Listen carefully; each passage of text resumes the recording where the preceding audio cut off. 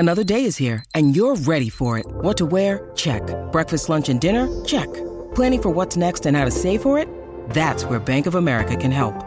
For your financial to-dos, Bank of America has experts ready to help get you closer to your goals. Get started at one of our local financial centers or 24/7 in our mobile banking app. Find a location near you at bankofamerica.com/talktous. What would you like the power to do? Mobile banking requires downloading the app and is only available for select devices. Message and data rates may apply. Bank of America N.A., member FDIC. Everybody has problems. You can't change what you don't acknowledge. So if you don't admit it, then you can never put it on your to-do list. There's nothing that can't be worked on.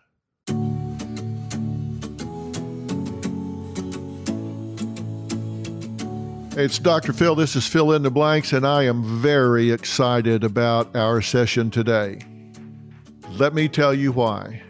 We have been talking about toxic personalities in the real world, and you are becoming an expert in personality disorders. Not because I want you to become a diagnostician, not because I want you to diagnose yourself, but because I want you to be able to spot red flags when you have certain toxic personalities in your life, or if you have certain toxic characteristics in your own behavioral repertoire that you want to put on the to-do list to get rid of. Now, we talked about narcissism, 4 different types. We've talked about borderline personality and what to do about it. And then we talked about antisocial personality, which is kind of the worst of both of the other two, plus some new characteristics that I call getting weaponized with you as the target. Or if it's you that has those traits and characteristics, you lose control and you just tend to be aggressive instead of assertive. Now, if you're just joining this series on toxic personalities in the real world, I want to encourage you to go back to the first session on narcissism and listen to everything that we've talked about so far, because this is a building process. And as I said before, we're really doing an in-depth thing here. I'm not giving you a lot of citations from the literature. I'm not covering you up with a lot of statistics, but I'm telling you a lot of what you would learn if you were in graduate school and you were being taught about these disorders. I'm not doing that because I want you to self-diagnose or diagnose others. As I said, I'm doing this because you can't deal with what you don't acknowledge. There may be people in your life where you say, I don't understand why I get so frustrated with these people. Well, I'm going to tell you why you get so frustrated with these people. You get so frustrated with them because they're frustrating. They have traits and characteristics that victimize and create really undesirable outcomes for you and the people you love and care about. If some of the things we've been talking about seem to apply to you, okay, then that becomes a to-do list for you. I'm not asking you to sit in judgment of yourself or someone else. I'm asking you to acknowledge the existence of this. Why? Because you can't change what you don't acknowledge. And if you have somebody in your life that over and over and over again is driving you to the point of just like pulling your hair out, and you can't quite put your finger on what it is, I'm wanting to put your finger on it so you can go, okay, got it. It's not me. I'm not just a candy ass. I'm not oversensitive. These people are, in fact, toxic. And I now know how to describe that to myself. I now know what it is they do that is so infuriating. And because I recognize it, I can put up boundaries and not get sucked into it. I can keep from enabling them, and that's what I want to do. And as I said, if it's you, hold yourself to a higher standard. Be better than you have been. Toxic. What does toxic mean? Toxic means it's bad. It's contaminating. And think about this. And you may have heard me say this before. I say it because I just think it's a great way to think about it. When you go into a relationship, you either contribute or contaminate that relationship based on what you bring with you when you enter that relationship. If you bring with you a lot of pain, a lot of misery, a lot of hurt from a prior relationship, then you're going to contaminate that. You meet somebody new and you bring with you a lot of misery, then you're bringing misery into that relationship. And you don't want to do that. Maybe you just haven't been able to admit it because you think, well, it's hard for me to admit my flaws. Let me tell you, ego is not your amigo. You don't want to do that. You want to be honest with yourself. Winners deal with the truth. And if you've got somebody in your life that fits the characteristics that we've talked about, acknowledge that you have someone toxic in your life. You can't change what you don't acknowledge. So if you don't admit it, then you can never put it on your to-do list. You can never talk to them about it. You can never get in front of a therapist. You can never come up with a plan to create change. And that's what I want you to do. There's nothing that can't be worked on. And here's a little cheat sheet for you. Everybody has problems. You got them, I got them, your spouse has them, your brother has them, your sister has them. But if they accumulate to the point that they're interfering with the healthy pursuit of goals, then they become change-worthy. So let's talk about toxicity a little more. I don't want you to feel like you're being judgmental, but let's just be honest, because I think toxicity is defined in behaviors. You are what you do. If you paint, you're a painter. If you sing, you are a singer. If you manipulate, you're a manipulator. If you lie, you're a liar. I mean, come on. This is not rocket science. If you've got somebody in your life that is aggressive and manipulative and gaslights you, then you got a lying, manipulative gaslighter. That's just who they are. Let's just be honest. Let's just call it what it is. Now, what I want to talk about today is the fact that we've described these as though they are kind of distinct entities, right? We said narcissism is a diagnosis. We said borderline personality disorder is a diagnosis. We said antisocial personality disorder is a diagnosis. And I said that's good because it lets the therapist know what they need to treat, and there's different treatments for different disorders. But in the real world, I also told you that these things don't happen in a vacuum. There's comorbidity. They often occur with other disorders like anxiety or depression. But let me tell you what I also believe. And what I've told you up to now is really steeped in research, and I challenge you to challenge me. If I've said something to you in one of these broadcasts that you think that doesn't sound right, go look it up. Go talk to your therapist. Go to the library. If I've said something that you think doesn't sound right, check me out. Fact check me. Because trust me, I fact check me.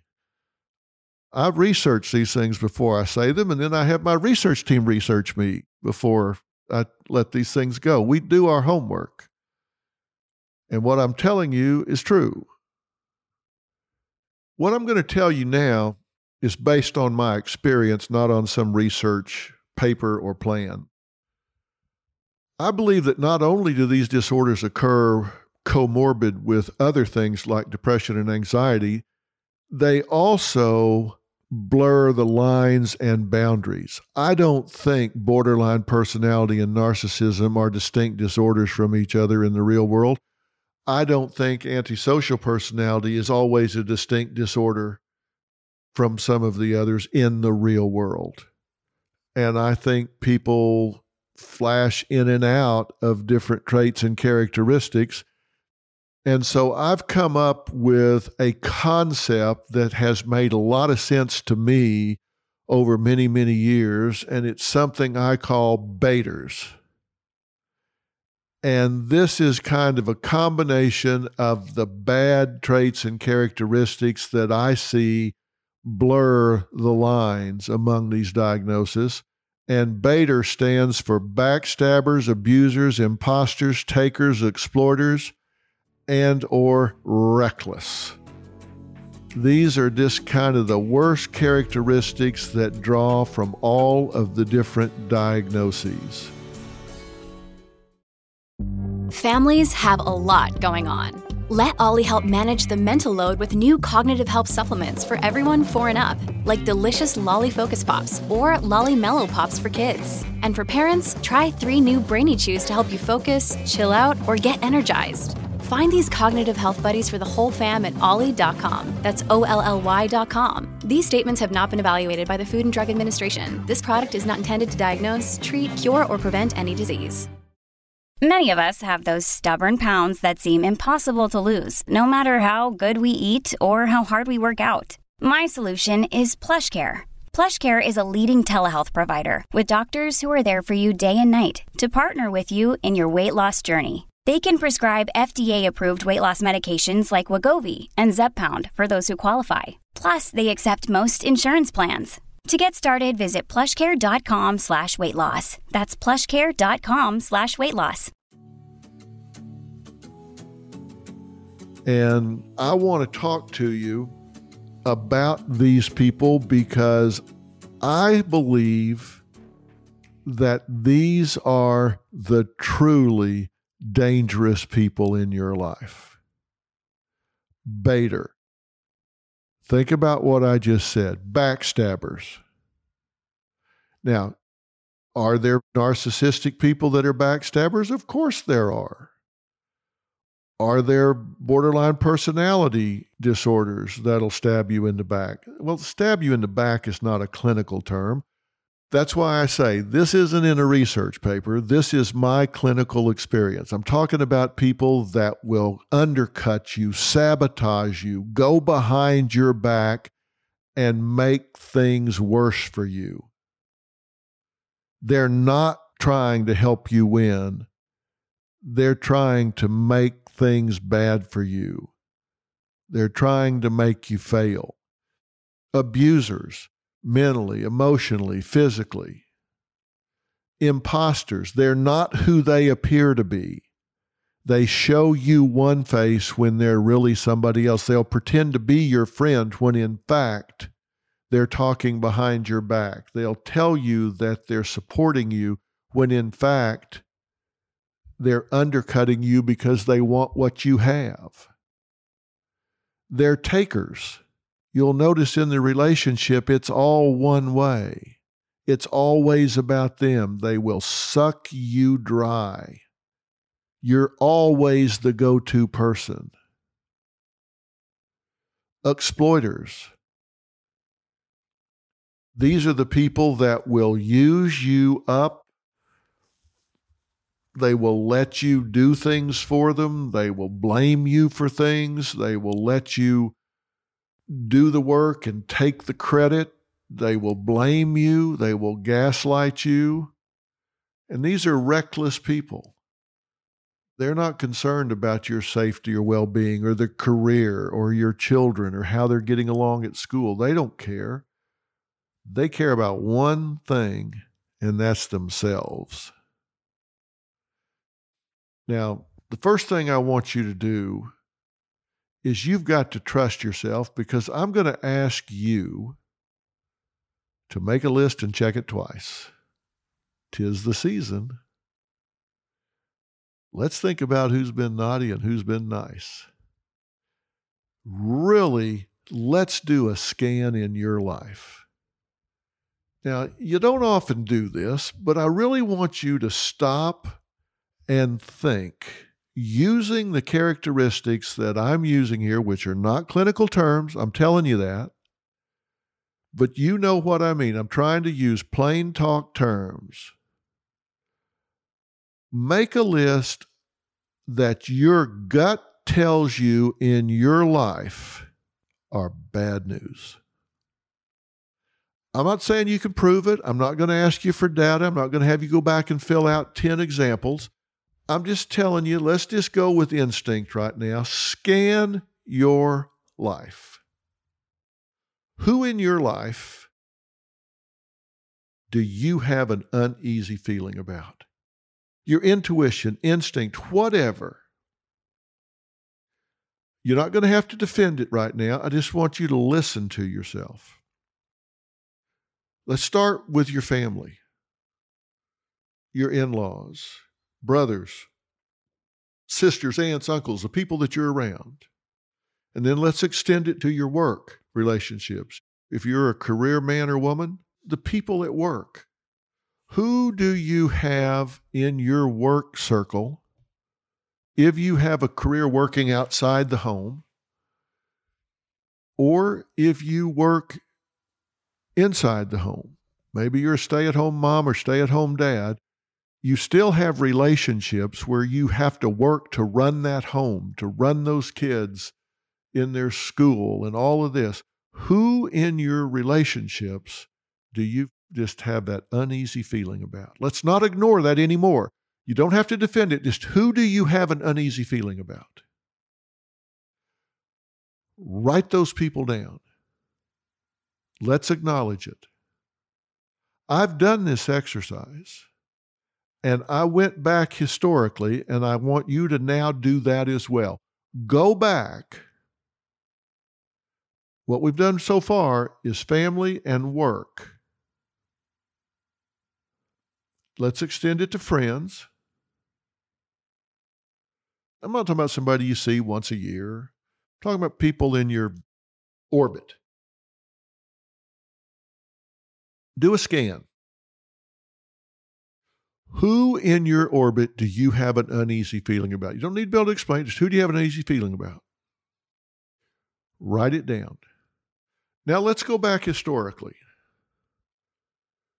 5 years, 10 years, back to college, back to high school, back to your first job. Are there people that, looking over your shoulder, you just had an uneasy feeling about? Who was it?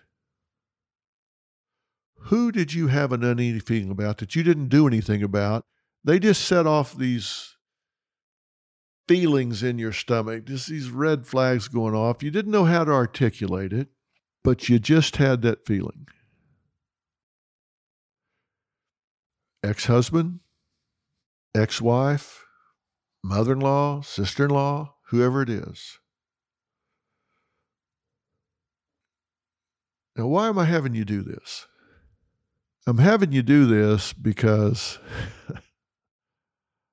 we're going to do something about these people in a little while. And it's going to be very freeing when we do. We'll get to that. I'm going to give you 8 identifiers that may help you expand this list. I asked you to just go on your gut. Now let me give you some things that might expand the list. This is what I call the evil 8. These are the 8 characteristics that these people tend to have that might make them get on that list if they aren't already there. Do they see the world through a lens of arrogant entitlement and frequently treat people as targets? Is there anybody in your life that tends to see the world through a lens of arrogant entitlement? They just think they're entitled. and they treat people as targets. Number 2, do they lack empathy? They don't feel for anybody else, just themselves. 3, are they incapable of feeling remorse, guilt, and they fail to learn from situation to situation. You've seen them do something that you thought, well, it's really stupid, and then they do it again and again. They do not learn from situation to situation. Number 4, are there people in your life that are just irresponsible and self-destructive? And do they disregard not only well-being for themselves, but also for others? Do they put themselves at risk and you with it? Do they do things that put your job in peril, your safety in peril? Have they put your children in peril? Poor judgment. Just done things that's just irresponsible and self-destructive, and it washes off on others around them. Do you have people that thrive on drama and crisis?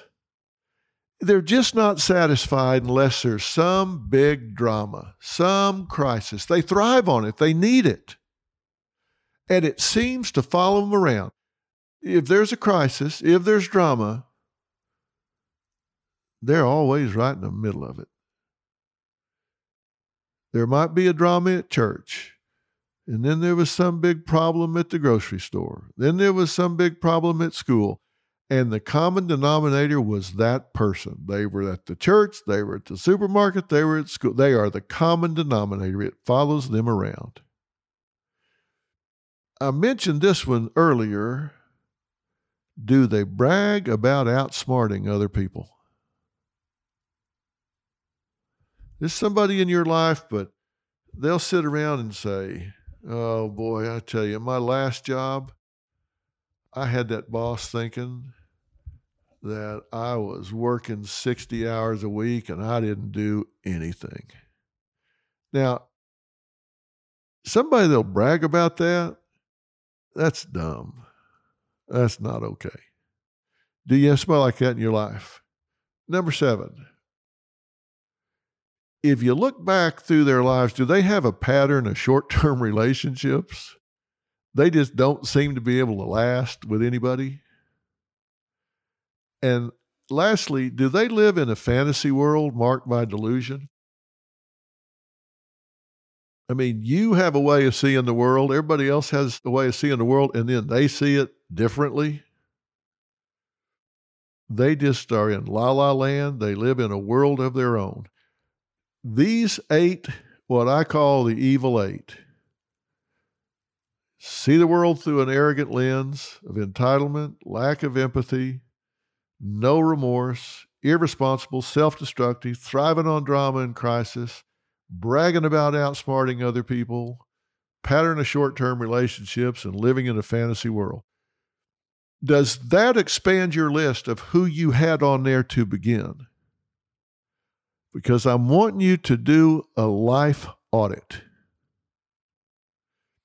I said before, life is managed, not cured, and you are the manager. You are your life manager, and it is time to do an audit.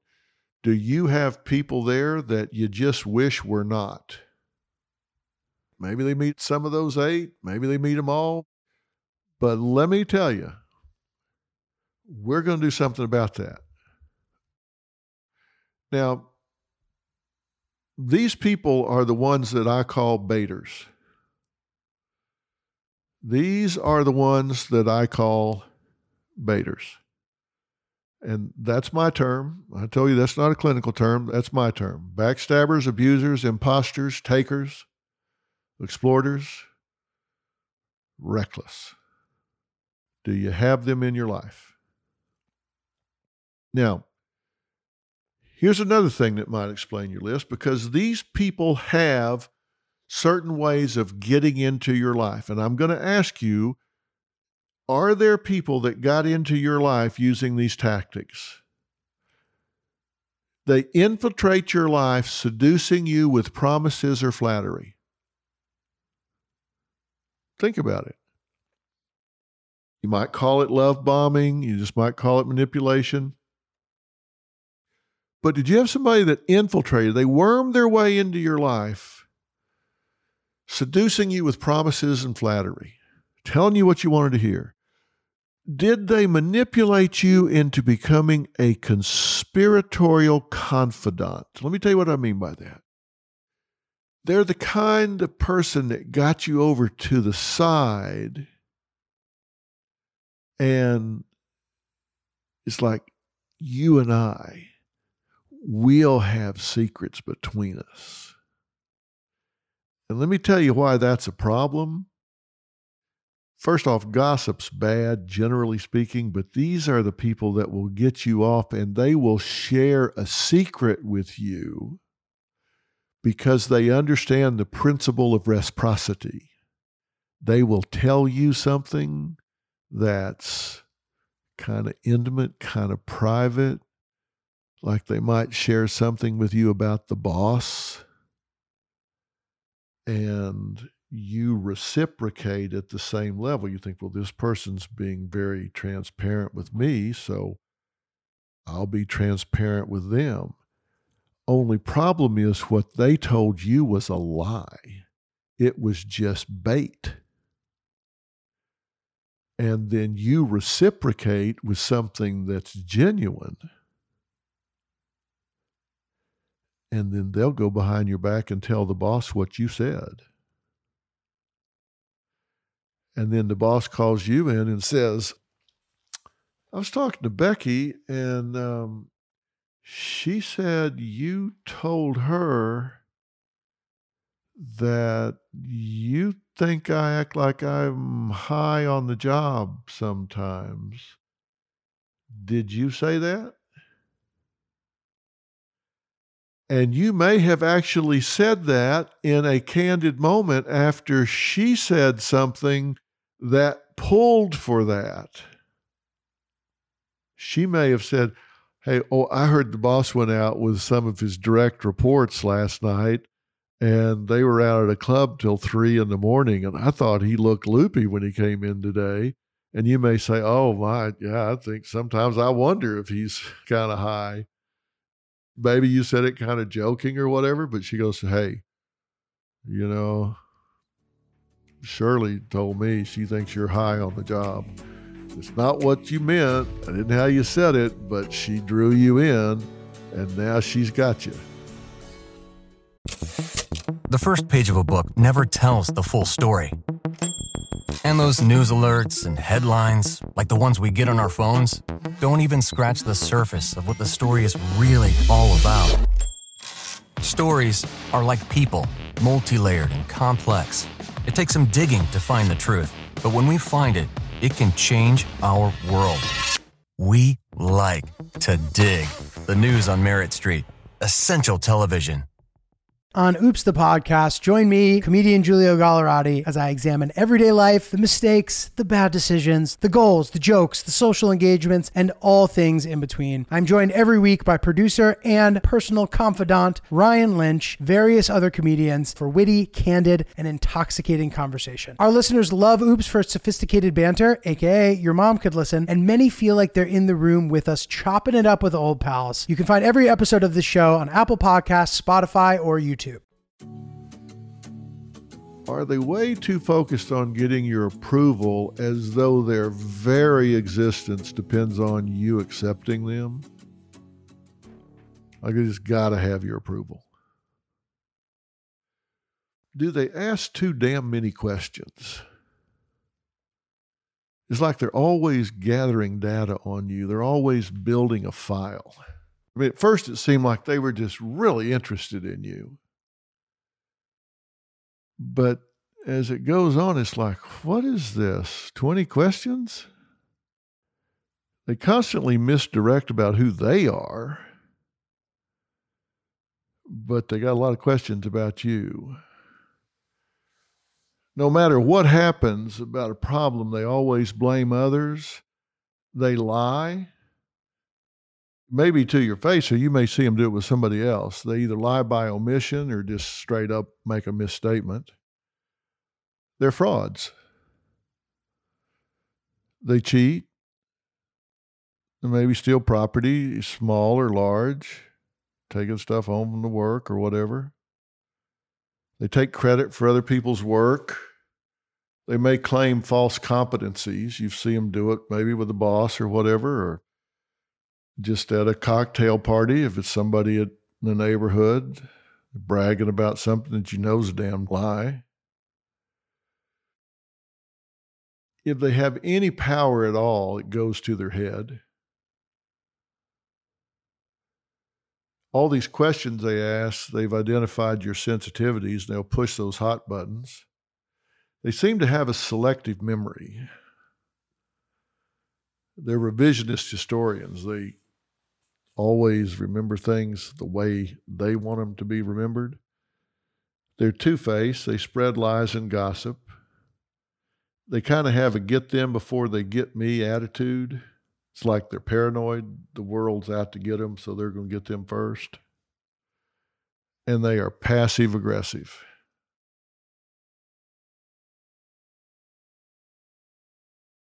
They don't confront somebody straight up. They just go behind their backs. Now, does this expand your list? Okay. Now think about it. Because I want you to have this list because I want you to stop being a damn target. And I can tell you there is nothing more freeing than getting toxic people out of your life. Giving yourself permission to get toxic people out of your life. You don't have to have this be a life sentence. And you can give yourself permission to get these people out of your life. And trust me, when you get toxic people out of your life, when you get toxic people to stop talking about you, stop talking behind your back, it's like the trash took itself out. You have no idea how nice your life can be if you do this life audit and you get these people to hell out of your life. The first thing you're going to notice is how much energy you're not wasting managing these damn people. How much they don't suck you dry. And that's really important. Because what I want you to spend time on is a strategy. A strategy for being in this world. Because you need a strategy to win. And I want you to have that. It begins with cleaning up your life. And cleaning up your life begins with giving yourself permission to get rid of people that your gut tells you don't belong in your life. They've just been there. Why are they there? They're there today because they were there yesterday. And they're there yesterday because they were there the day before. They're not there because you want them there. They're not there because they have your best interest at heart. They're just there because they were already there, and that is no reason to have people be there. You need people in your life because they have a right to be in your life, not because they're squatters. You need to give yourself permission to get these people out of your life. You giving yourself permission to do this is going to begin with you realizing that you have to start a new day and you have to have a defined image in your life. Look, I believe in a defined product. Think about Dr. Phil. When you think about me, you don't confuse me with anybody else, do you? People may love me, they may hate me, but they do not confuse me with anybody else. When you think Dr. Phil, you know what you're going to get. And that is not by accident. I am who I am on purpose. I have a defined image of who I am in my mind, and I am committed to that. I am going to ride that horse to the end. I have decided who I am. I am at peace with that, and I am committed to that, and I am going to ride that horse to the end. I've been riding it for 45 years. I am committed to it. It doesn't mean I can't evolve. It doesn't mean I can't grow, but the core values of who I am are who I am. Who are you? If who you are is letting toxic people populate your landscape, then you need to change that. And I'm telling you, give yourself permission to eliminate toxic people from your life. That's why I wanted you to do an audit. That's why I gave you 8 different things. Do these people have any of these 8 qualities or characteristics? Do they use any of these 15 tactics to get in your life? Your gut said, put this number of people on the list. I gave you 8 different characteristics, 15 different tactics. Does that broaden the list? Whoever is on that list, give yourself permission. You have to have a defined image, and that image should not be someone that populates their landscape with toxic people. Get them out of your life. And you say, what do you mean get them out of your life? Choose not to spend time with them. Put up boundaries. They want to come over to your house and create drama, then you have the right to assertively, not aggressively, assertively say, listen, I'm sorry. I don't have time for this tonight. I don't have energy for this. I'm going to ask you to excuse yourself and take this with you.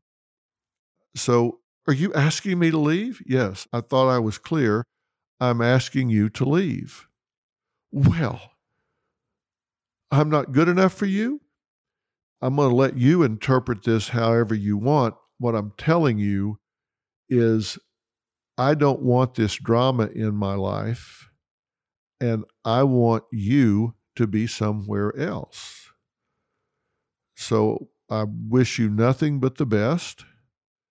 I hope you find peace and happiness somewhere else. But it's not working for me, and I need some space. So thank you, and good night. And that's all you have to do. You have to give yourself permission to do that. You have to control your relationships, and that has to be part of your image. I am someone that controls my relationships. I am not a victim. I don't let other people control my relationships. And I've said a million times, if you're in a hole, quit digging. Don't let these people continue to drag you down. You need to decide who you are going forward, not who you are in the past. Look, everybody was somebody else yesterday. We all evolve. I don't care who you were yesterday. I want to know who you choose to be today. And you have to decide what that self-image is. And that self-image needs to be, I'm not going to let toxic people control my life. And I have the right to assertively put up boundaries. So that's one characteristic of this new image I'm asking you to embrace. A second characteristic that I want you to embrace is, what is your uniqueness? What about you is unique? And I'll tell you why I want you to know that. Because it is critically important to me that you star in your own life. It's critically important to me that you star in your own life. And think about it. If you don't star in your life, who will? You may be thinking, okay, Dr. Phil, you've lost me now. I'm a stay-at-home mom married to a plumber. So exactly how do you want me to star in my life? Well, how much time you got? Because I will tell you how I want you to star in your life. I want you to star as a wife. I want you to star as a mother. I want you to star as a Christian, as a volunteer. I want you to star at your job. I want you to star in every walk of life that you occupy. I want you to be the absolute best that you can be. I want you to have star quality. I want you to take pride and star in your own life. Do not feel like a bit player in your own life. And I'm not talking about you have to wear a crown on your head or have spotlights and cameras on you all the time. That's not what being a star is about. Being a star is about being good at what you do and taking pride and having passion in everything that you do. And it doesn't matter what that is. It doesn't matter what you do. What matters is that you take pride in what you do. I guarantee you, if I'm mowing the yard, and I'm going to be honest, I don't mow the yard a lot, but if I do, I'm going to take pride in it. If I get up in the morning and shave, I take pride in shaving well. If I get up and make the bed, I'm going to make it well. Whatever you do, do it well. I mean, come on, let's start having some pride, some personal pride in everything we do. That is terribly, terribly important. When you do well, you're going to get praised for it, and you need to learn to accept that. You know, it always puzzles me when somebody does really well at something and somebody says, hey, great job. You go, oh, listen, no, it was nothing. No, it wasn't nothing. Doing a great job at anything isn't nothing. It's something. When you get praise, learn to say thank you. Thank you for that. If you do something really well, something really special, and somebody steps up and says, hey, great job on handling those kids this morning. Well, thank you for noticing. I really appreciate it. Thank you. Learn to accept praise. Learn to give yourself praise. So that's the beginning. I have a lot more to say about this, but I'm saying do a life audit and decide who in your life needs to not be there, who doesn't have the right to be there, who hasn't earned the privilege of being in your life. Because you are a quality person and you deserve to have quality people in your life. You deserve to not have toxic people in your world. And because you run your own life, because you are your own life manager, manage those people out of your life and make that part of your image, your self-image. I don't have toxic people in my life. I've set up boundaries. I control my relationships. And I'm not going to have those people in my life. And I'm going to star in my life. I'm going to take pride and passion in the things that I do. Very important. Now, we're going to talk more about this next Tuesday, but I want to take some questions from you guys right now because I said I would, and then we're going to continue this. We've got 2 more Tuesdays left in this year, and I'm telling you, they're going to be the 2 most important Tuesdays we have had this whole year because I want you to start 2022 with a whole new attitude, a whole new approach to what you're going to do in the coming year, and not just with some rah-rah energy, but with a coping strategy and a plan. And that's what we're going to talk about the next 2 Tuesdays. We're going to pick up here. We've done a life audit. You've identified those toxic people. We've talked about a new image. We've talked about starring in your own life. We're going to pick up there next Tuesday, but I want to answer some questions now. And my producer, LaFern, is going to join and communicate some of your questions because I want to answer them. So, LaFern? Thank you so much, Dr. Phil. I have never received so many questions from our fill in the blanks community. Here are some of them. Can a bipolar daughter and a borderline personality disorder mother ever be able to work out their relationship? And this is from Jenny. Well, and that's a great question, Jenny. So thank you for asking that. First off, I need to identify that I am the incurable optimist. And you said bipolar daughter and borderline mother, correct? Correct, yes. And this is from the grandmother of the bipolar daughter. Okay. So she has a bipolar granddaughter and a borderline personality daughter. Yes. Okay. My answer is I can't think of a reason why they cannot have a good relationship. First off, bipolar, I would want to know if it's bipolar 1 or bipolar 2. Bipolar 1 has much more manic phases than bipolar 2, and it is the most disruptive of the two. Let's assume the worst. Let's assume that it's bipolar 1, and so she has sustained manic episodes. This is a disorder that is very manageable. This is one of those things that with psychopharmacology in combination with cognitive behavioral therapy is very manageable and does not have to be highly disruptive to someone's life if they manage it and they're compliant with the medical regimen. So that doesn't have to be a problem. And with a borderline personality mother, if in fact that is an accurate diagnosis, if that mother is willing to present herself for help and therapy, then by all means, she can work to manage and control that.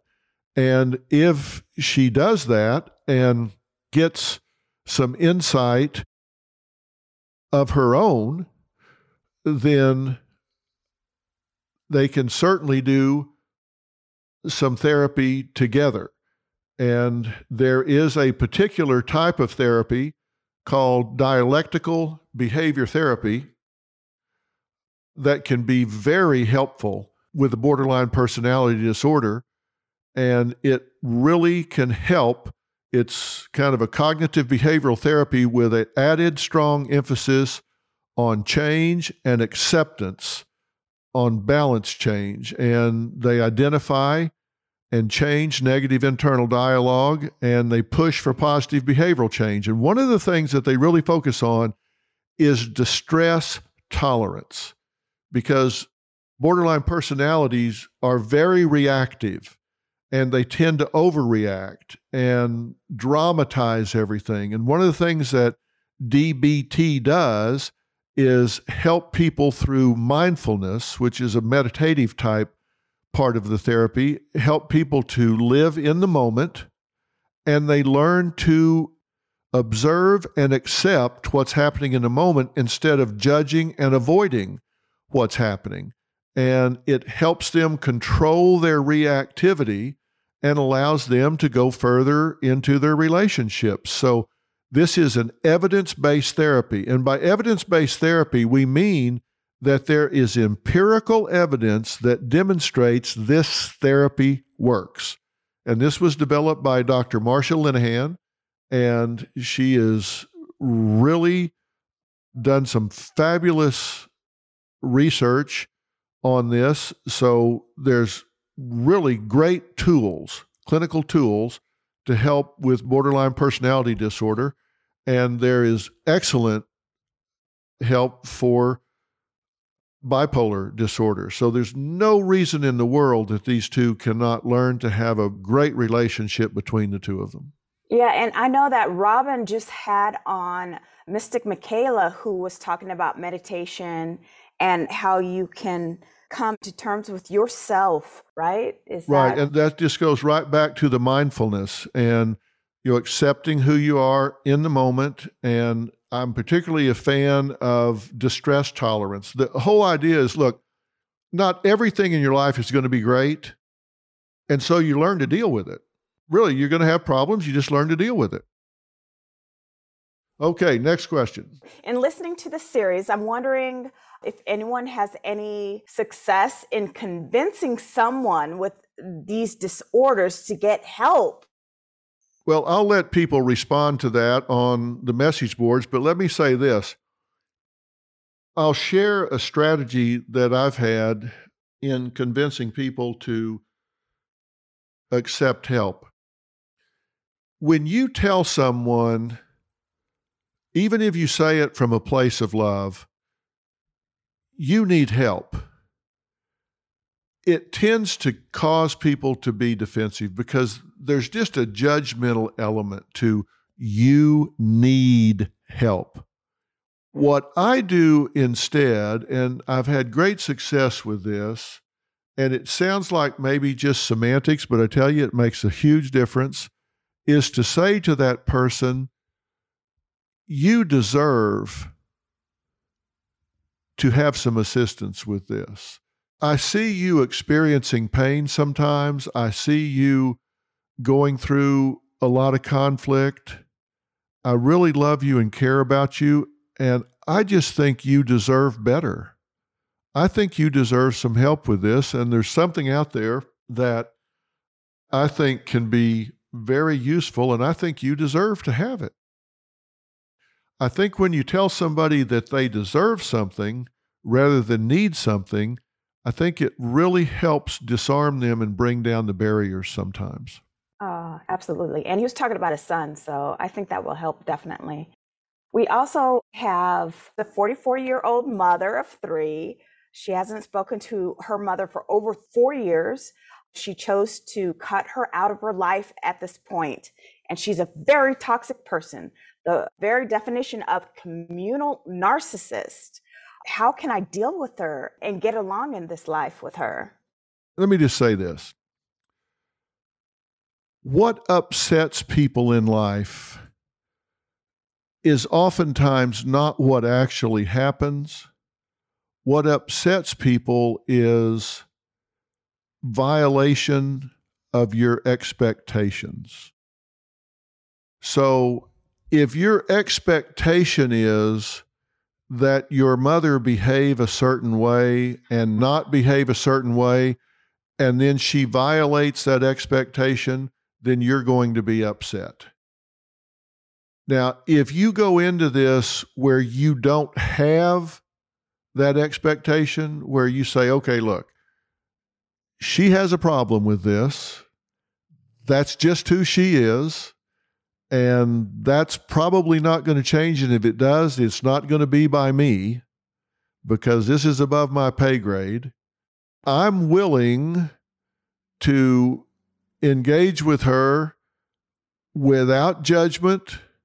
I'm going to love the parts of her that I can because I'm going to realize I don't have to love everything she does in order to love her. So I don't have to love all of her behaviors in order to love her. And I'm not going to set up a false expectation that somehow since the last time I saw her, she miraculously cured herself from this communal narcissism. So I'm going to go in there. I'm not going to have that expectation. And I'm just going to love her, recognizing I don't have to love everything she does. So I'm going to leave my judgments at home. I'm just going to go over there and love that part of my mother that gave birth to me, that changed my diapers, that held me when I was sick, that fed me when I was hungry, that picked me up at school, that did all the things that she did that were sacrifices in her life at a different time. And maybe she wasn't perfect even at that, but she got me this far, and I'm going to love her for that. And maybe I can tell her she deserves some help and just not be quite as judgmental as you might otherwise be. I love that. And from Bobby, mother has a major borderline personality disorder and the beginning of Alzheimer's. Dr. Phil, I need your help with my mother. We don't know what to do with her. My stepfather just had heart surgery and I'm trying to care for him, but she's extremely jealous of me.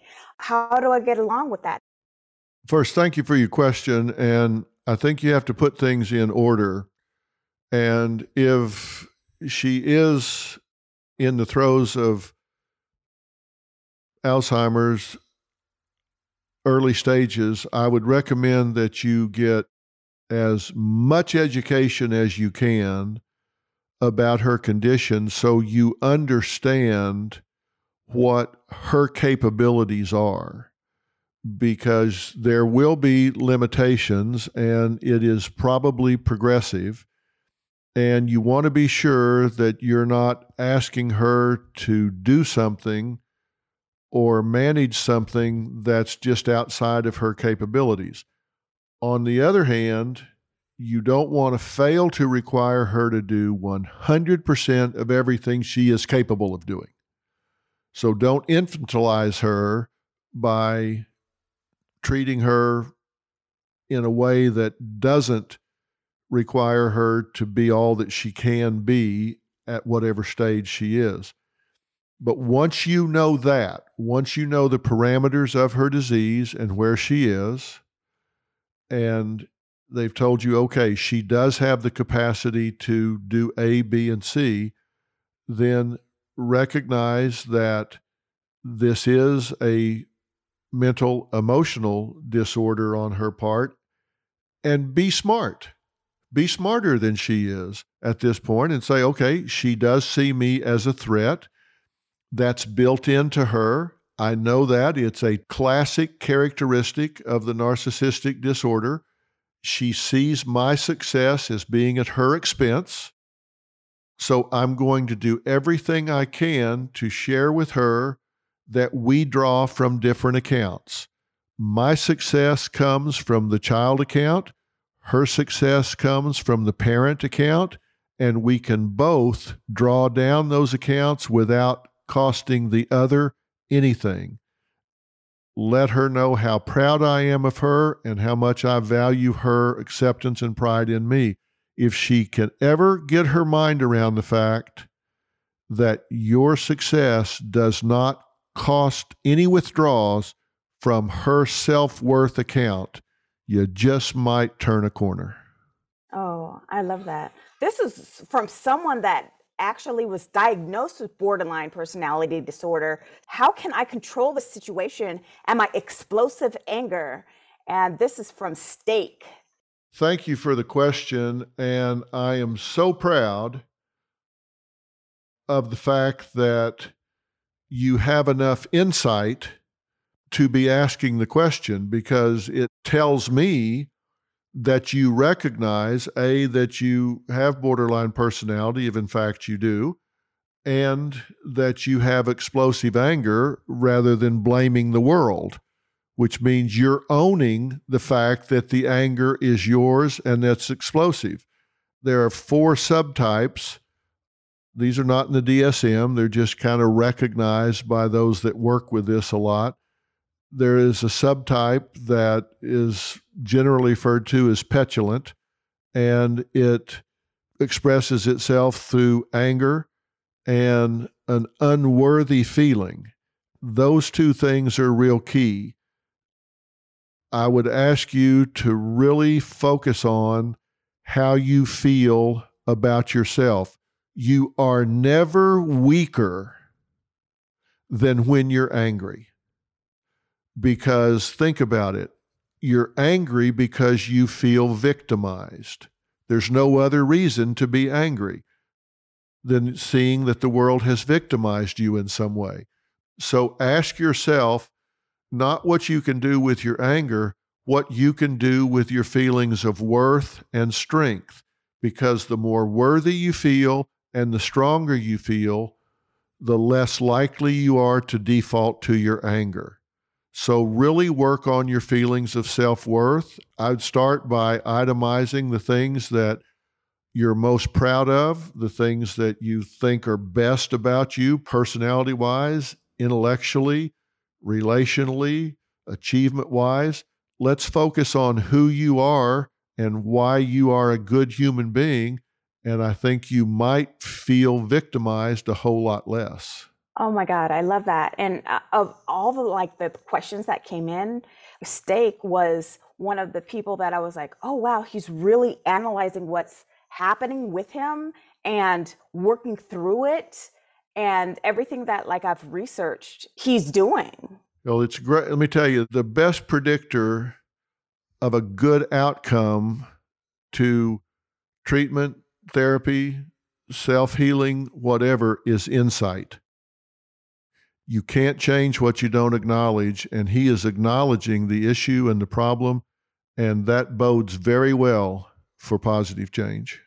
Some of the people that I come in contact with, I don't know that they have some of the disorders that you say, but it's like, oh my gosh, I can identify and I can use the strategies and work to build a stronger self in me. So thank you. Well, as I said earlier, I want to thank everybody that's given us such great feedback about this. And I want to say how much I'm getting out of this, because you never learn more about something than when you have to crystallize it in your mind and make a coherent presentation of it. And my working with all of these in doing this series, it's like sharpening your tool.